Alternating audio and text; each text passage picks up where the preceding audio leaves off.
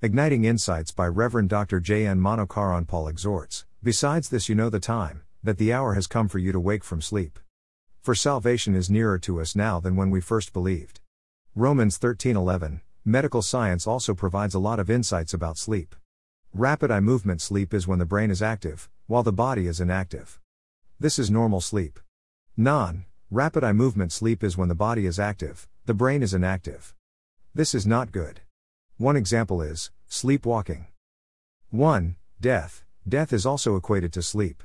When Lazarus was dead, Lord Jesus said that he was asleep. John 11:11.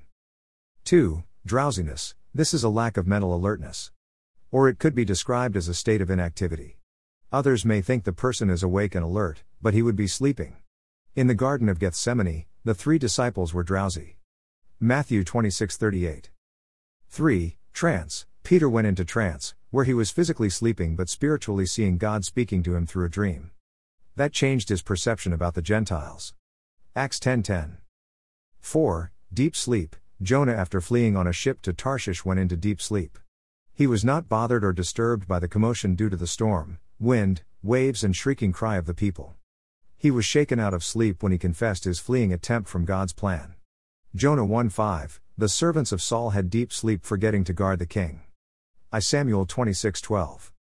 5. Careless sleep. Samson slept in Delilah's lap, not knowing that he lost the presence of the Holy Spirit and his power. Judges 16:19. 6. Negligent sleep. When Paul was preaching, Eutychus, a young man, sat at the wrong place and slept and fell to death. Acts 20:7-12. 7. Sound sleep. God gives his beloved people sound sleep. Psalms 127:2.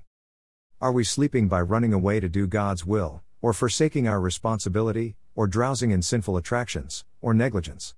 Let us wake up and have sound sleep only as his beloved.